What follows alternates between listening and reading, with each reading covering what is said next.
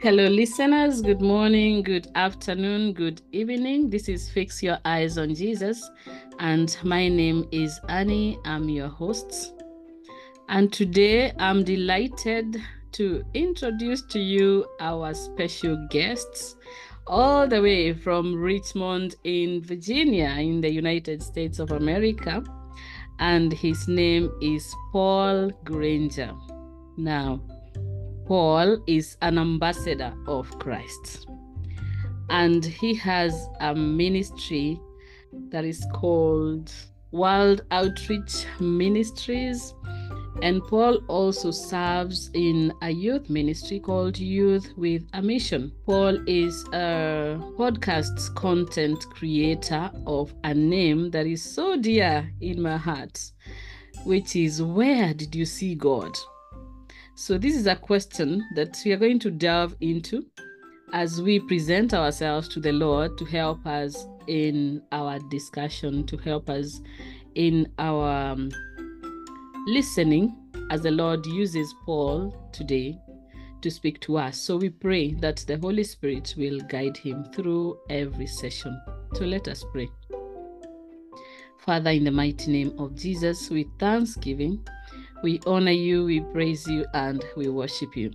We enthrone you above every situation and circumstance of our life. We welcome your presence, Lord, in our hearts, in our mind. We welcome your presence even as we speak your word. Thank you for sending your servant to us, Paul Granger. We pray that you may use him to speak to us and to our life situations, and that every listener of these podcasts will receive something new from you, and our lives will be transformed for the greater glory of your name.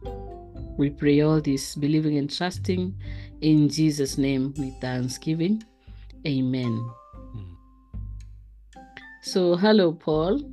Hello, it's great to be here. Yeah, you're welcome, and we are so delighted to have you. And more than that, probably to listen to what you have to say. So, would like to welcome you to give an introduction to our listeners about where you're from and whatever it is that is dear in your hearts, just before we start off with our topic for today, please. Yeah, well, what's exciting, and you and I talked about this before we started recording, is that you and I know it's less about what we say and more about what the Spirit's going to say. And neither of us actually know where the Spirit's going to take this. And so that's what gets me excited about conversations like these, is you and I are actually along for the ride too. Yeah. I'm not coming as some expert that's going to say, here are the 5 tips to being a better believer. I'm just an ambassador of Christ.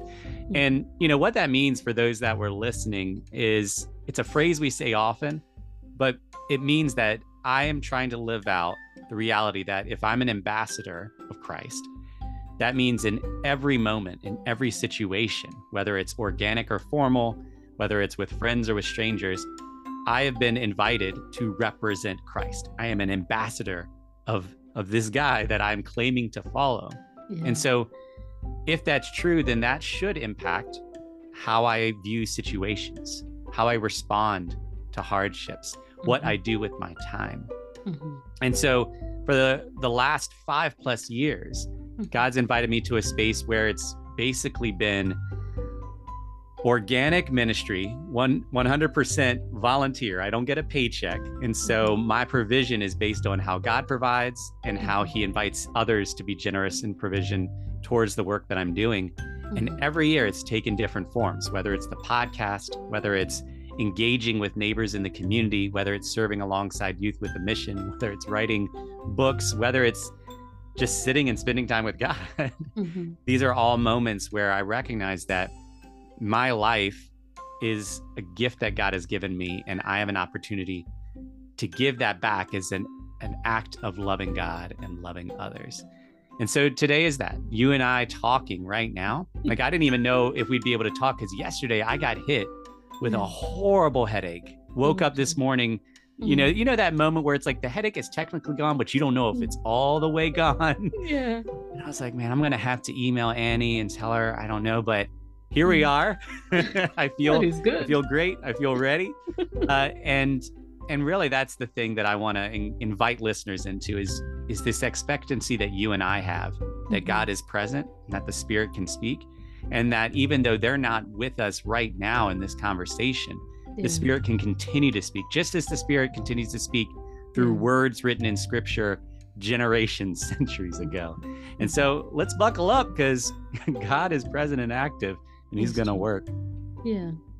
No, it's very true. I'm so encouraged, because I think when we let go and let Him do what He pleases, like, when we just present ourselves, then we are bound to get even more surprises than when we come with a big plan and give it to Him and expect Him to adhere to it. So I found it very interesting, because just to be honest, I think it's good to be, is it authentic and real? And I see the name of your podcast, Where Did You See God? I saw God today. I've seen Him in a very interesting move, and that has also put me in a very different disposition. I think it would be so wonderful for us to hear you take us down this concept that you believe in so much, that God is good and God is God. So where did you see God? So Paul, you're welcome.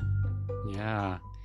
Well, and it's interesting today, I unexpectedly stumbled on a talk I gave at the University of Virginia's InterVarsity 2 years ago, and did not expect to come across this, did not expect to find it. But it was where I was sharing with the group this idea of, we're trying to present ourselves before God. Like, here I am. And so often it feels like He's not there. It's like, here I am. Where is He? And exploring this idea of what it actually means to look for and listen for God. Because if somebody identifies as a Christian, they want to believe that God speaks and that they can hear from God. And yet so often in our lives, we've had moments where it's like, I don't know how to listen for God. I don't know that He's talking. I've prayed and prayed and prayed, and I feel like I'm just getting silence. And one thing that I've learned is so much of what we perceive is attached to what we believe. So I'll give an example. When years ago, we had a friend living with us, and he stayed with us for a couple months. Then he had to leave, but then he had plans changed and needed a place to stay for another year. So he came back. And when he came back, we were doing dinner together. And my kids were young at the time. I have 3 children. And at the time, my middle child was 2 years old. And she came up to the dinner table and started asking us for something. And I don't even remember what she asked for. But my friend Jonathan got incredibly excited. He was like, oh my goodness, she can talk now. She can talk. I can't believe it. She's talking now. And my wife and I just looked at each other and laughed, because she'd actually been talking for a while he lived with us prior. She had been communicating for even longer. And so what was going on here? Well, what was going on is there was a difference in belief among us. My friend had very little experience with 2-year-olds, and he did not believe that 2-year-olds could talk. To him, it was baby talk until one day, suddenly they were using words. And so when she was communicating with us, even prior to that moment, when he first met her for the months that he lived with us, because he believed that she was not able to talk, he only heard baby talk. Meanwhile, my wife and I know that kids start communicating at a very young age. I mean, even when they're babies, they start to communicate with their eyes, with their cries, with their movements, with facial expressions. And then as they learn to use their mouths, learn to use their vocal cords, they start to shape sounds.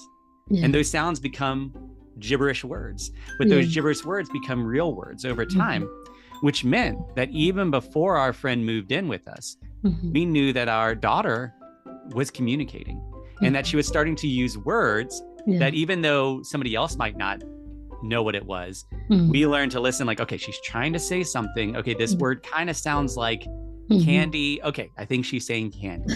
And so that meant that we could hear her talking well before anyone else. Yeah. It also meant that we could hear her talking when everyone else assumed she was just doing baby talk. Yeah. And so I feel like it's the same thing with God. If we don't believe that God speaks, then he could be speaking to us, and it's just noise to us. Yeah. Or we don't even register it. But if we choose to believe that God speaks, then it changes how we listen. So just as when our daughter had not learned to do words, but we knew she was communicating, it forced us to listen for what she could be saying. It forced us to take every sound as something more meaningful than just noises. Yeah. We were actually able to communicate. And over time, we learned how she spoke more. Yeah. She learned how to communicate with us in different ways. And so the more that we believe and choose to believe and step in belief that God can speak, it changes how we listen. So we begin to hear him more. And the more that we learn what his voice sounds like, the more we understand, the more we listen more often, until there comes a point where it feels more organic, more natural than we could have ever dreamed. Because at the start of this journey, we're like, how do you communicate to God, to an incomprehensible being that's beyond me? And so it's beautiful. And so this idea of where did you see God came out of part of that journey for me. Back 2006 or so, I was serving with a ministry called Urban Promise Wilmington. And to that point, I had always been a Christian, had always gone to church, went to a Christian university, and was serving in a Christian ministry. Yeah. And so you can imagine my embarrassment when at a meeting, I was asked by the executive director, where did you see God today? And I had no answer.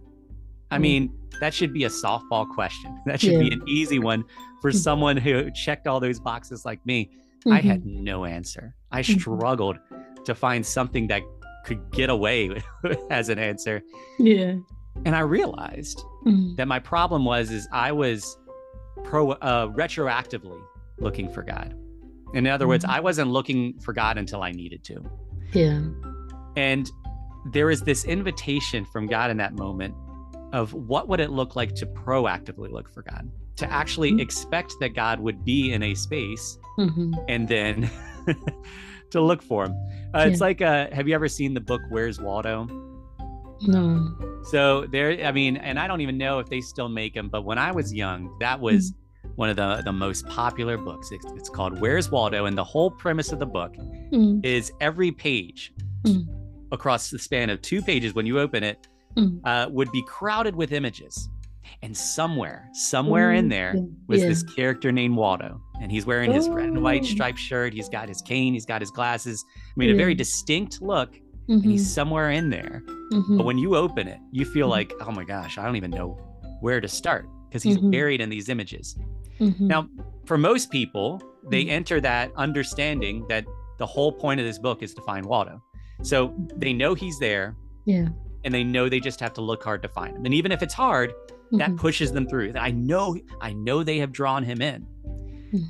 But if somebody found that book, knew nothing about it, and just opened it up, they would just say, oh, here's a bunch of people on a beach or in a building. Okay, it's a crowded image. Nice. And they would have no idea that this Waldo is there.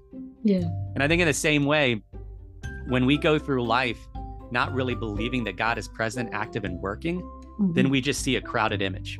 We just see a busy life. We just see whatever it is we're seeing, and can actually believe that God is not present in the midst. But in the same way, Waldo is drawn into every single one of those page sections of that book. Yeah. God is present in every single section of our life. And so the question is, do we believe that? Even if it's hard to believe, are we going to choose to believe that? And then 2, are we willing to put the time in to look for him? Yeah. Whether it's quick and easy, or whether it takes all day or all week or all month or all year. Because God's not trying to hide from us. No. He desires to be in relationship with us. But what he knows is it's hard to find him, not because he's hiding, but because of the beliefs that we have in our mind, the misunderstandings of him we have in our mind. And the more that those change, the clearer he becomes. Yeah. No, it's very, very true. Because when we make that conscious decision to put in time and to actively get involved in this walk relationship with the Lord, then everything changes. Everything changes. And we don't have to do life alone, you know. Yeah. We don't have to carry burdens alone and then worry like we don't really know him. So yeah, it is a wonderful thought to think about, but more to that, to do something about it. And then you get to see the results. And I'm just going to take us through how this journey began, because now we see where you're at, we see what you're doing and why you're doing it. But we want to know, how did this begin? Where did you know about Jesus? Where did your journey begin, your spiritual walk with him, even though you had all this Christian background in your life? There's a specific moment in your life that probably you can look back and see that moment. Yeah, so like I said, I grew up going to church, and so for most of my youth, I was just a Christian. I mean, it was like a label that I wore. I was told I was a Christian. I knew I was a Christian. I went to church. Most people I knew were Christians, and it wasn't until middle school that this thought hit me. And I can look back and realize it was God prompting this thought, because it was not prompted by anyone else. It just kind of suddenly appeared in my mind of, well, if I'm a Christian, what does that actually mean? Is it just a label that I wear? Like I'm an American because of where I was born and where my citizenship is. Like, is it just like that, where you kind of just have this identity based on factors? Or is it something that should actually impact my life? If I say I believe in God, is that just a statement I make? Or is it something that should influence how I understand myself, what the purpose of my life is? And so there was this moment as a young teenager where I'm starting to wrestle with, what does it actually mean for me to believe in God? What does it actually mean for me to be a Christian? And I landed at this place where I did, even if I didn't fully understand it yet, I did believe that this God was real and that being a Christ follower was what I wanted to do. And something happened where there is this shift. And it was this subtle shift that I didn't realize at the time. But, I'd always tried to be a good kid. I wanted to be a veterinarian at one point, a cartoonist at one point. Like, I had kind of this idea that how life was supposed to work, you eventually find a job. But in this space where I began to really wrestle with what believing in God and following Christ meant, this shift happened where I just suddenly knew my life is meant to be about ministry. Or put another way, I had this willingness and this excitement to devote my life to ministry. Now, I did not know what that meant. I had very few references for that. So I was thinking, does that mean that I am supposed to pastor a church? But I don't know that that's what I'm supposed to do. Am I supposed to be a missionary overseas? Well, I don't feel like I'm supposed to go to another country. Well, that's the only two references I have for ministry. So, well, little did I know that God knew my limitations and began to put connections in my life, opportunities in my life, situations in my life to begin to build this foundation. I ended up going to a Christian university, majored in religion and Christian ministries, thinking that that would tell me what to do. And I get to the end of the 4 years and I'm like, I still don't know. So my friend and I began to pray in our senior year. All right, we've only got a few months left. We've got to have something in place. And God led us to something that neither of us expected, which was basically a inner city youth ministry. Now, I grew up in the country. He grew up in the mountains. So going into the inner city was not in our plans. Working with youth wasn't too far out of the question for me because I had served with a Christian daycare for a time, but it wasn't what I was expecting to do. The ministry piece, yeah, sure. But how does that work with all these other components? And so we're like, well, God might know better, but we have no experience with this, no guidance with this. And then God took us on this 2-year journey. That's where I connected with Urban Promise Wilmington, which really honed what it meant to love your neighbors. They're not striving to be an organization. or a nonprofit or even a ministry in the standard way that we understand it, they're striving to be authentic. In the ways that God has positioned them and the resources that he's given them, they are striving to love their neighbors authentically. And I not just witnessed that, was able to be a part of it. And when I left, it wasn't because I wanted to leave. I actually didn't want to leave, but it was one of those moments where it's very clear that God was saying to go, which gave me a peace. But I'm like, what I experienced here, like, I want to find that. I want to live that. And so that entered this period over the last, I guess that was almost, it was 20 some years ago, where I've been living into what does it mean to actually love God and love others with my life. And I went the traditional ministry routes of serving with actual ministries and nonprofits, and experienced God in great ways, experienced hardship in a lot of ways, which led to the last formal space that I served, a tremendous amount of hardship, and a lot of prayer. Like, God, why is this happening to me? Why is my boss treating me this way? Why are these things occurring? God, if you just did this, if you just fixed this situation, things would be better. Why aren't you fixing it? God, what's going on? If you just tell me what to do, God, why aren't you telling me? Why is there silence? And over the course of years, it really honed my understanding of what it meant to communicate with God, but also what I was expecting from God. Because I was expecting answers. I was expecting clarity. I was expecting problems to be fixed. And it was like God was saying throughout all that, are you only willing to follow me if I do all these things? What if I do none of those things? Would you still be willing to follow me? It's like Shadrach, Meshach, and Abednego facing the fire. We know that God could save us, but even if he doesn't, we are committed to following him. Was I willing to follow God even if he allowed my reputation to be tarnished, my health to be like attacked? Like, would I be willing to follow God? And the moment that I made that realization that I actually don't work for this boss, I don't work for this entity, I work for God.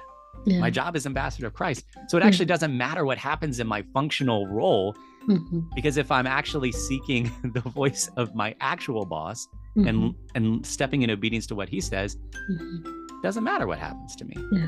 And I was able to find joy and peace in a space that should have been impossible.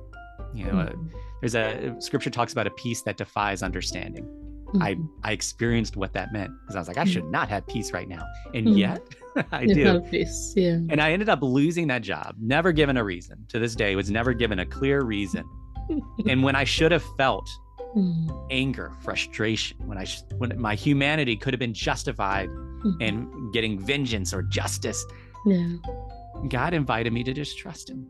And that was the start of my journey of no longer getting a formal paycheck. That was the start of my journey of not really knowing functionally what might be ahead in the next year or the next month or even tomorrow. There's a sign behind me that says holding things loosely. I can see it. Which comes from this place of I can do my due diligence of thinking of what's ahead. I can have my ideas of what God's going to do, but am I willing to hold it all loosely in case God says, all right, now I want you to let it go? Abraham and Isaac.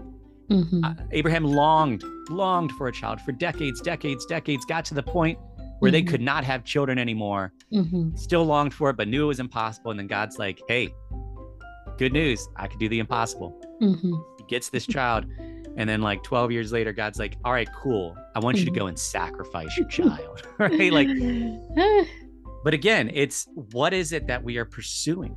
Like if all we're pursuing is that, okay, God finally worked out this thing for me. God finally gave me the thing I longed for. If that becomes the thing that we protect, then we are no longer seeking first the kingdom of God and his righteousness. I will seek God insofar as this thing is protected. The moment we're willing to hold it loosely and let it go if God asks for it is the moment that we actually say that God is more important than everything. He actually is. I'm willing to lose all this.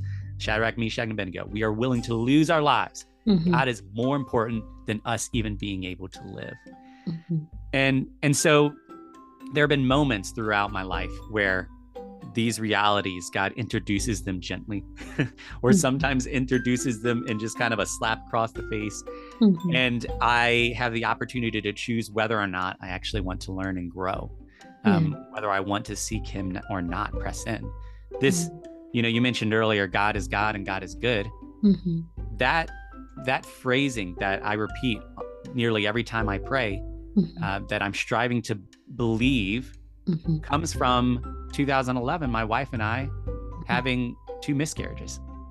Like, it was through miscarriage that I learned the goodness and power of God, which seems opposite in our minds, right? Because if God was God and God was good, then those babies shouldn't have died. Yeah. But scripture talks about how the wisdom of God is foolishness to man. Yeah. I can recognize that I actually experienced God and learn more about him in a beautiful way through something I would never have chosen, that I could have a hard time justifying to someone who doesn't believe in God, but I know it to be true. And it's these moments where we choose to still seek God, even when it doesn't make sense, that we find him, that we discover him, and that it deepens our understanding to the point where we go from being spiritual infants who, as Paul puts it, you're not even ready for meat yet, here's some spiritual milk, all the way to the point where we could actually start chewing some spiritual meat, these hard spiritual realities that our humanity wants to reject, because oftentimes those spiritual realities call for a sacrifice that's more than we are willing and able to give, but through the work of the Spirit. Yeah, very true. I'm just thinking of what you just said, that these are the realities that the humanity in the world, we are seeking to reject them, and we are rejecting God being part of them. And the truth is, when we reject that, then definitely we start turning around and start questioning the holiness of God. Because it will be a concept like, if God is real, if God is alive, if God is true, so why did he not stop these things? But when we have our mind transformed, you see, the book of Romans tells us that we should have our mind transformed. And when we do, then I believe that is when we are able to see with a different perspective. And you said that learning a new and easy way to seek God daily, so we don't allow the obstacles of our everyday life to be a stumbling block from us being able to see God and to give ourselves to him. And as you were talking, I was just, you're taking me on a very personal journey here. Because when you share your life experiences, that is what happens.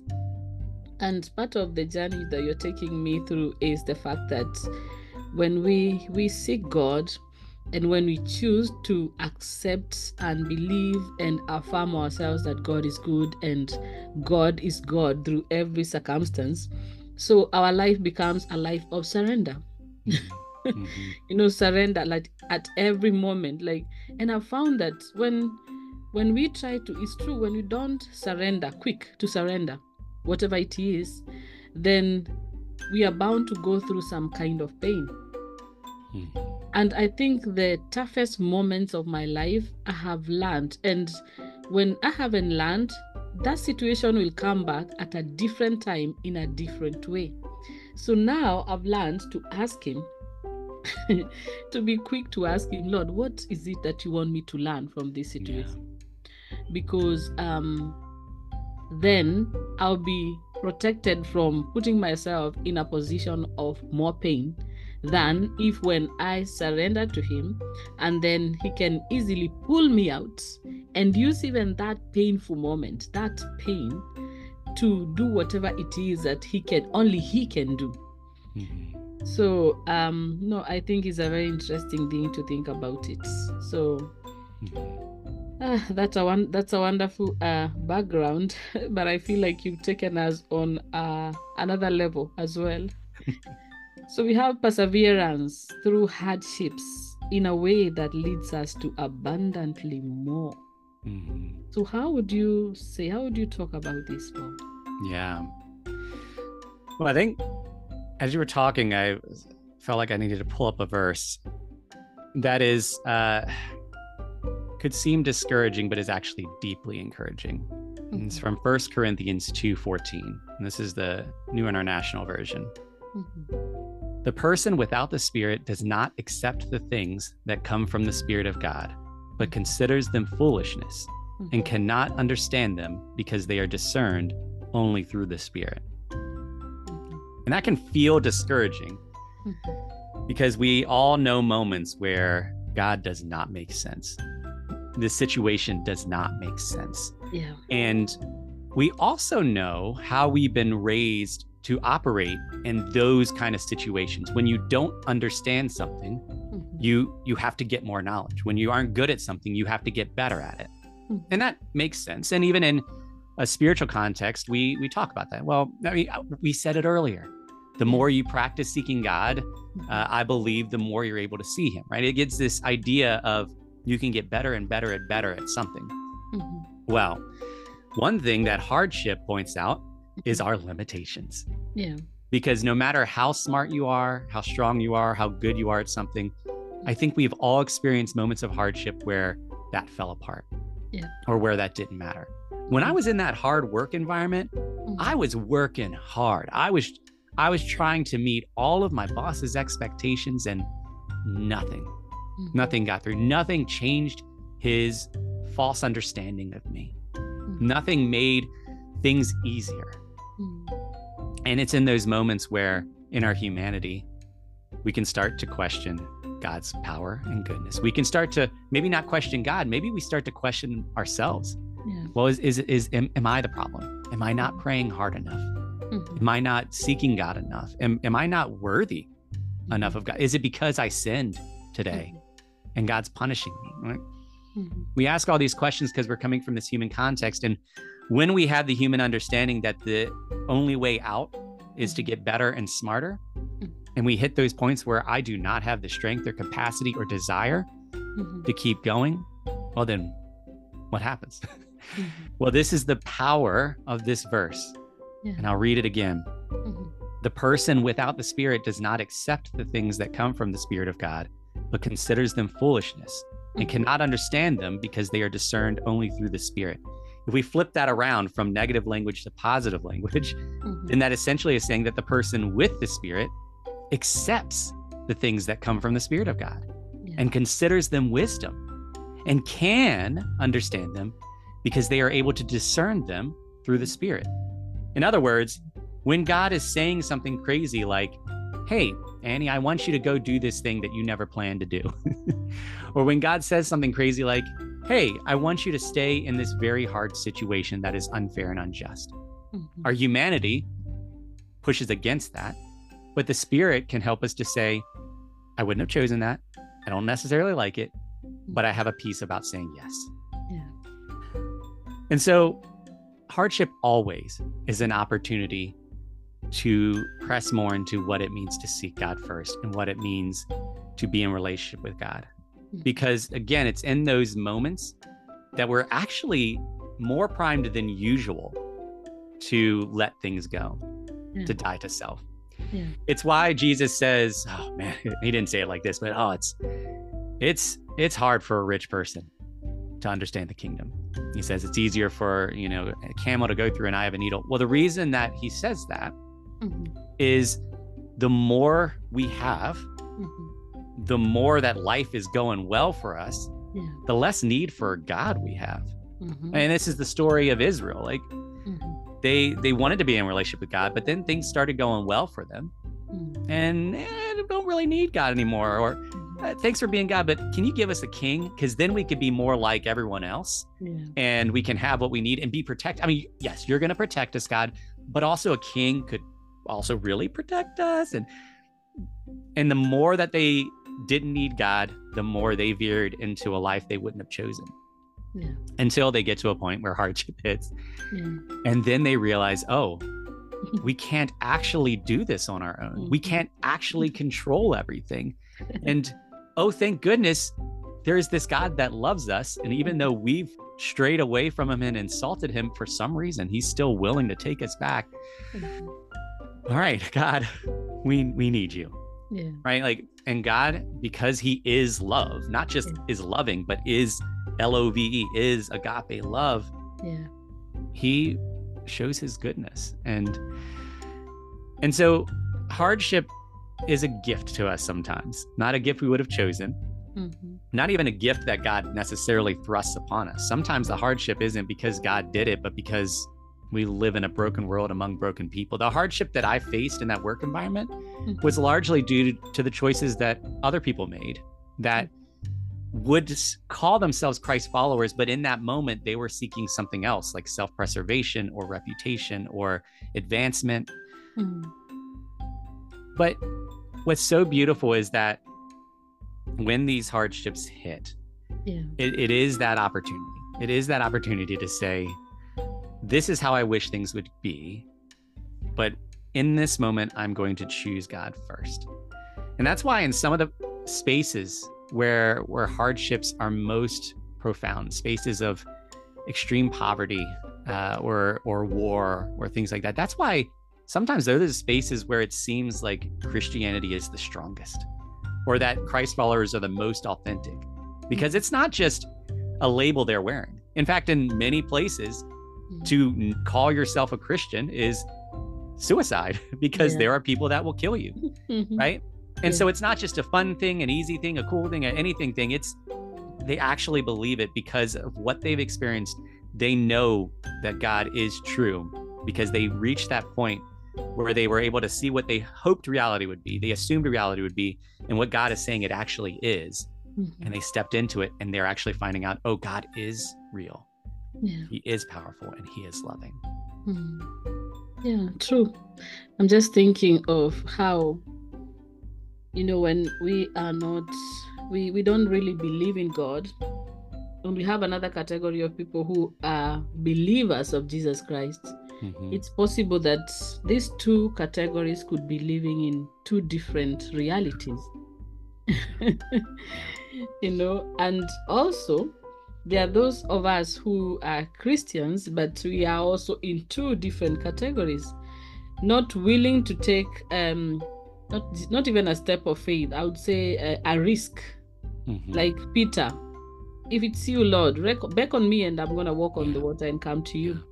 We are not willing for whatever other reasons that we can imagine or create, and those who are willing, then you get to enjoy the beauty of Gethsemane with Jesus, but then transfiguration with him as well. You see, he presented all these moments to all the disciples who are close to him, I think, to remind us that we'll have these moments, but when they come, we have to know where to go. Otherwise, we cannot manage without him. So when I look at hardship, I see it's like a wake-up call. And I think more especially if we are journeying with the Lord and there are these hardships that we can't pray ourselves out, we can't, or we have tried to believe ourselves out of them, but they are remaining. So it's like moments that the Lord is waking us up for probably another level that we might not have known. And I've found that moments when I've had these kind of scenarios happen in my life, I've either of course it's through a surrender, and maybe he's waking up to obedience or to another opening that I have no clue about.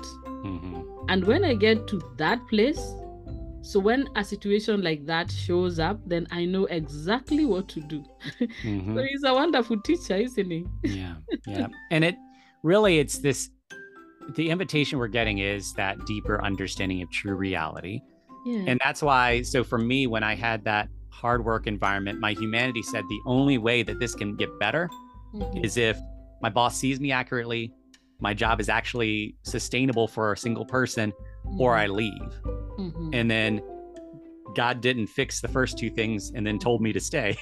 Right? Like, it's like my human understanding couldn't grasp that until I got this taste of a deeper reality that I didn't work for this entity, that I worked for God, and it didn't matter what hardships hit me. And that brought me to this different place, because prior to that, I was fighting for my reputation. I was fighting for a healthy, sustainable workload. I was fighting for these things. Yeah. God's like, you actually don't need to fight for those. And so then you get to this bigger level of death to self. And our humanity understandably says that your life is the most important thing and death is the worst thing. Because if you die, you're not alive anymore. If you die, you can't do anything anymore.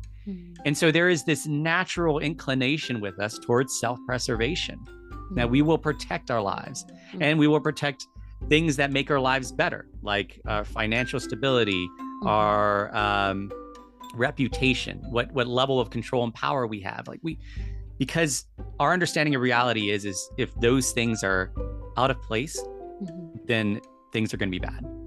And then Jesus comes on the scene and says, actually, your life doesn't matter, like in the way that you understand it, because what Jesus knew is that our bodies are like grass that withers, like it's going to fade away.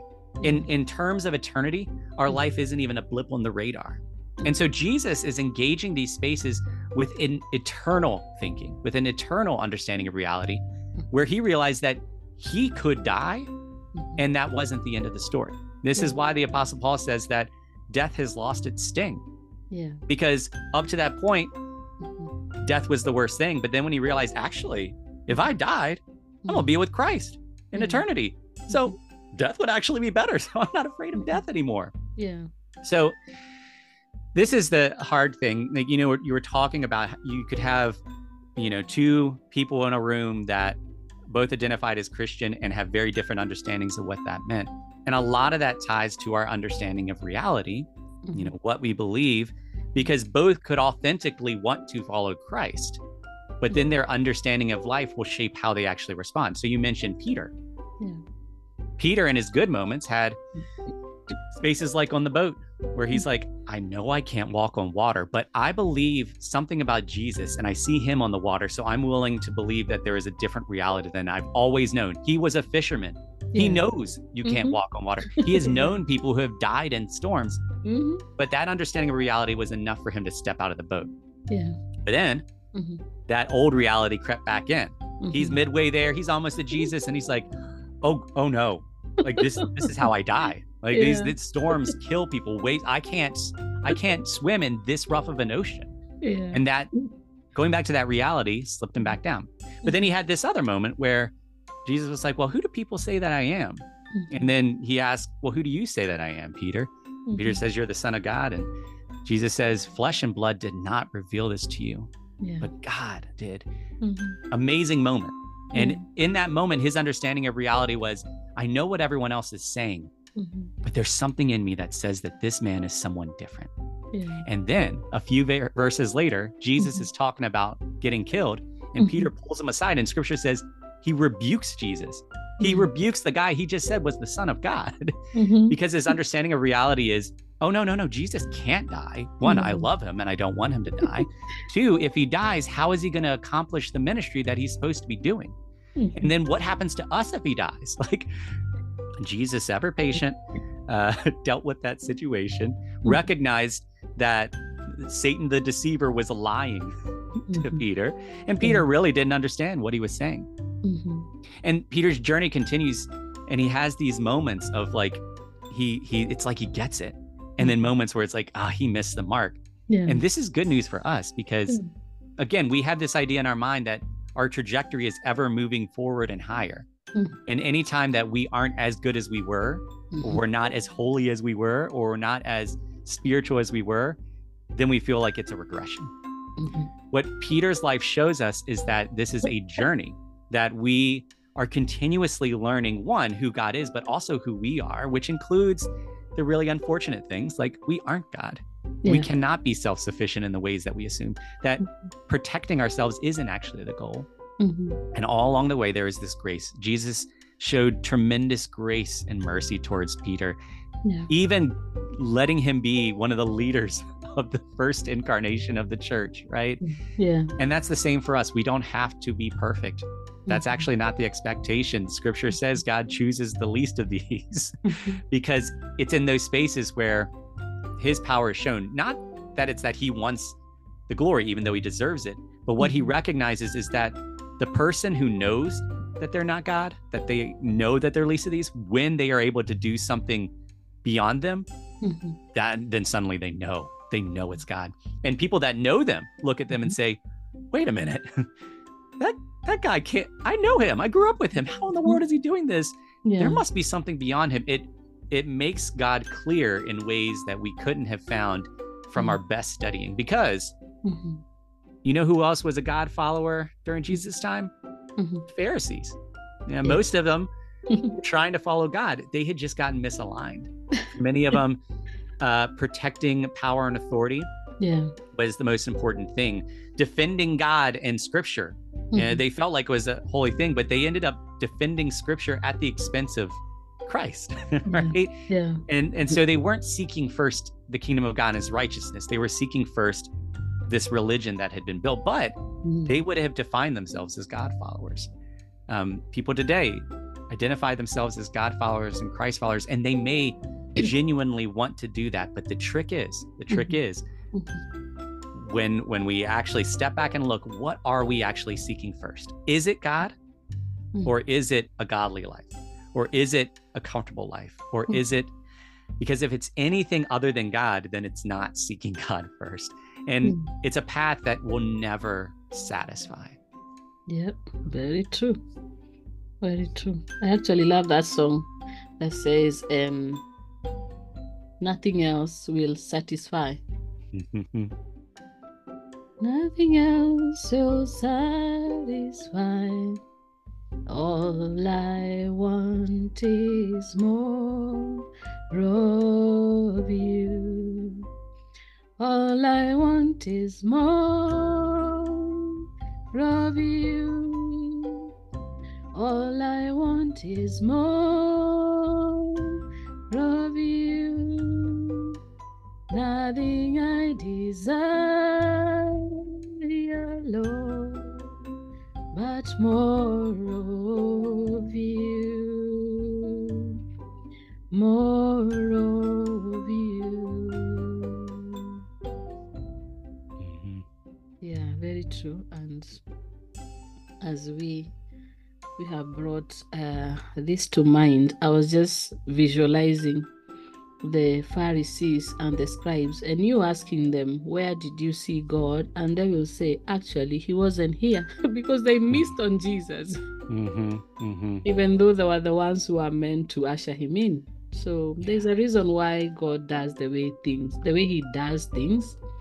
So for us is to be able to familiarize with how he does it, and then we just fall into his plan. So I'm so delighted that you have come to us today, and delighted more that we didn't know what to talk about, but I believe this is what the Holy Spirit had in store. And the joy in my heart is because earlier on, we have had a series about finding purpose. Earlier on, I had a recording about Peter, and I could just see Peter, and now what I didn't speak, actually, you have added. Oh, nice. So I was just talking about his call. The scriptures that I referred to, I had not really delved into it. Yeah. So I'm glad that the Lord wanted to bring this along, and I could see now this is actually complete. You've given us a background of how you came along and how you actually started on your podcast and your new journey with the Lord. And I'm so delighted, and I believe even our listeners will be blessed. So before we conclude, I would invite you to say a prayer to someone out there who might need to see God in their situation, or who has struggled to hear or to see God in their circumstance because of whatever other reasons that could be holding them back. So you just say a prayer. The grace is upon you. Yeah.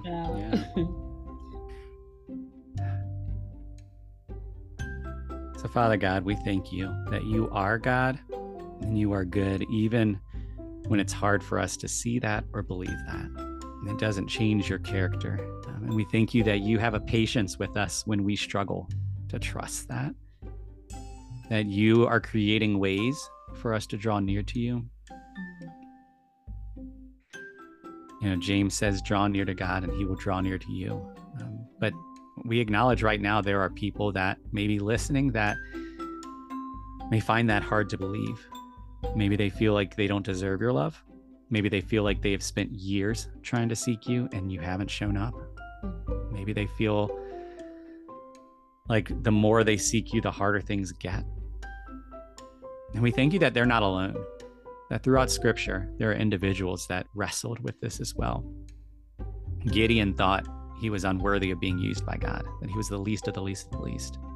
Paul felt like this is a total shift from what he understood when he was Saul, and he was actually killing Christians. And how could he deserve to be a representative of Jesus?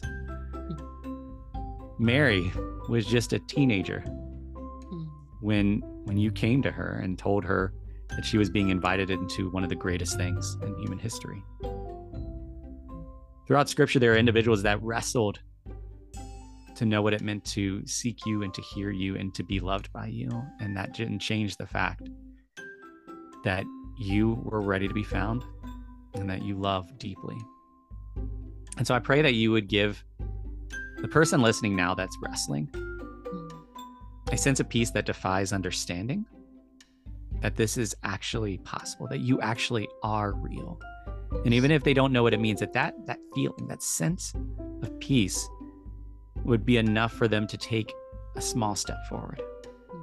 Holy Spirit, we just pray that you would give wisdom in what that step looks like for them, whether it's listening to a worship song or reading a Bible verse or simply sitting in silence. Give them wisdom to know what a simple step looks like towards God. And then equip them to do another and another. Because we know that you are near the brokenhearted. We know that you are the epitome of love. We know that you are accomplishing immeasurably more than we could ask or imagine because of the power at work within us already. And so we just say, here we are. Here we are. And to the best of our ability and our imperfections, we say we want to seek you first. Show us how. I was preparing His holy and precious name. Amen. Amen. Amen. I'm just getting this song in my spirit. There is no mountain so high, God cannot reach it. There is no valley so deep, God cannot see it. There is no problem too great, He cannot solve it. I can tell you, my sister and my brother, He'll carry you. For if He carried the weight of this world upon His shoulders,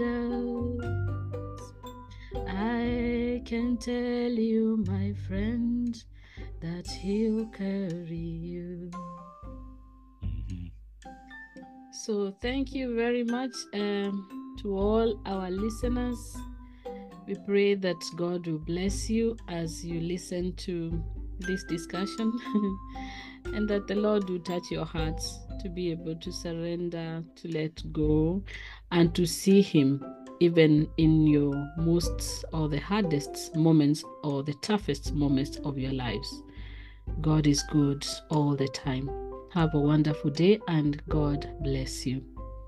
Thank you very much, Paul. We are so delighted that you came. Thank you for giving us your precious time and even for allowing the Lord to use you despite the obstacle that was trying to pop in, So we are grateful that the Lord brought you to us. Yeah. And thank you for sharing with us your wonderful journey. Maybe just before we conclude completely, I'll just invite you to tell us the books you have written. Are they available? I know you're an author. Yeah. So one of the things that I feel like God's invited me to do is to create authentic, accessible space for us to press into who God is, press into these questions. And that's taken many different forms than I expected. And one is the podcast that you mentioned, and another is the books. And all of this you can find at wherededyouseegod.com. there are, I won't even get into it, but this summer, I did not plan to write any books, and I wrote like 6. Like sometimes one of them I wrote in a day after God gave a prompting. And the idea is pressing into ideas like, how do we pray for our enemies? Is God actually provider? What do we do when we've had enough and we're just done, right? So these are real areas that we navigate. And what I want to do is create space where even if it's from afar, I can navigate and walk alongside others as they are trying to figure things out. I also, wheredidyousseegod.com/pastoral care is a way of creating space kind of like what you and I are doing now, where it's basically authentic, accessible conversation with a twist. And the twist is that we actually record the conversation so that at the very least, the person can have that to keep with them. But the opportunity is if that person is willing, it can become an episode on the podcast so that their processing can actually bless others. But it takes away the burden of feeling like, oh, I've got to be a expert speaker if I'm on a podcast. Nope, you don't have to be anyone but yourself if you're in a conversation. So let's have a spirit-led conversation and then see what God can do. And he has done so much. As you and I have just experienced, we had no agenda coming in other than to seek God, and God showed up. So that's what I want to do. If I can serve anyone in that way of creating authentic, accessible space, I want to do that. Wow. Thank you very much for the invitation. And I'm just laughing because of the discussion we had just before. We didn't see this coming. We didn't see it coming, and now this is happening. And sometimes we are probably held back because we think of the only ways that God can use us is A, B, C. But he has ways that none of us has actually seen. So it's good to be open. So we are going to provide all your links on our website with your profile, definitely, and make it available to all our listeners so they can connect with you. And also to listen to your podcast. I like it. I like the name. I like just listening to all this because we see God is working here, God is working there. Then we are encouraged to move on. So God bless you. God bless your ministry and your family. And I hope to see you around. I don't think this is the last time we are meeting. So thank you very much for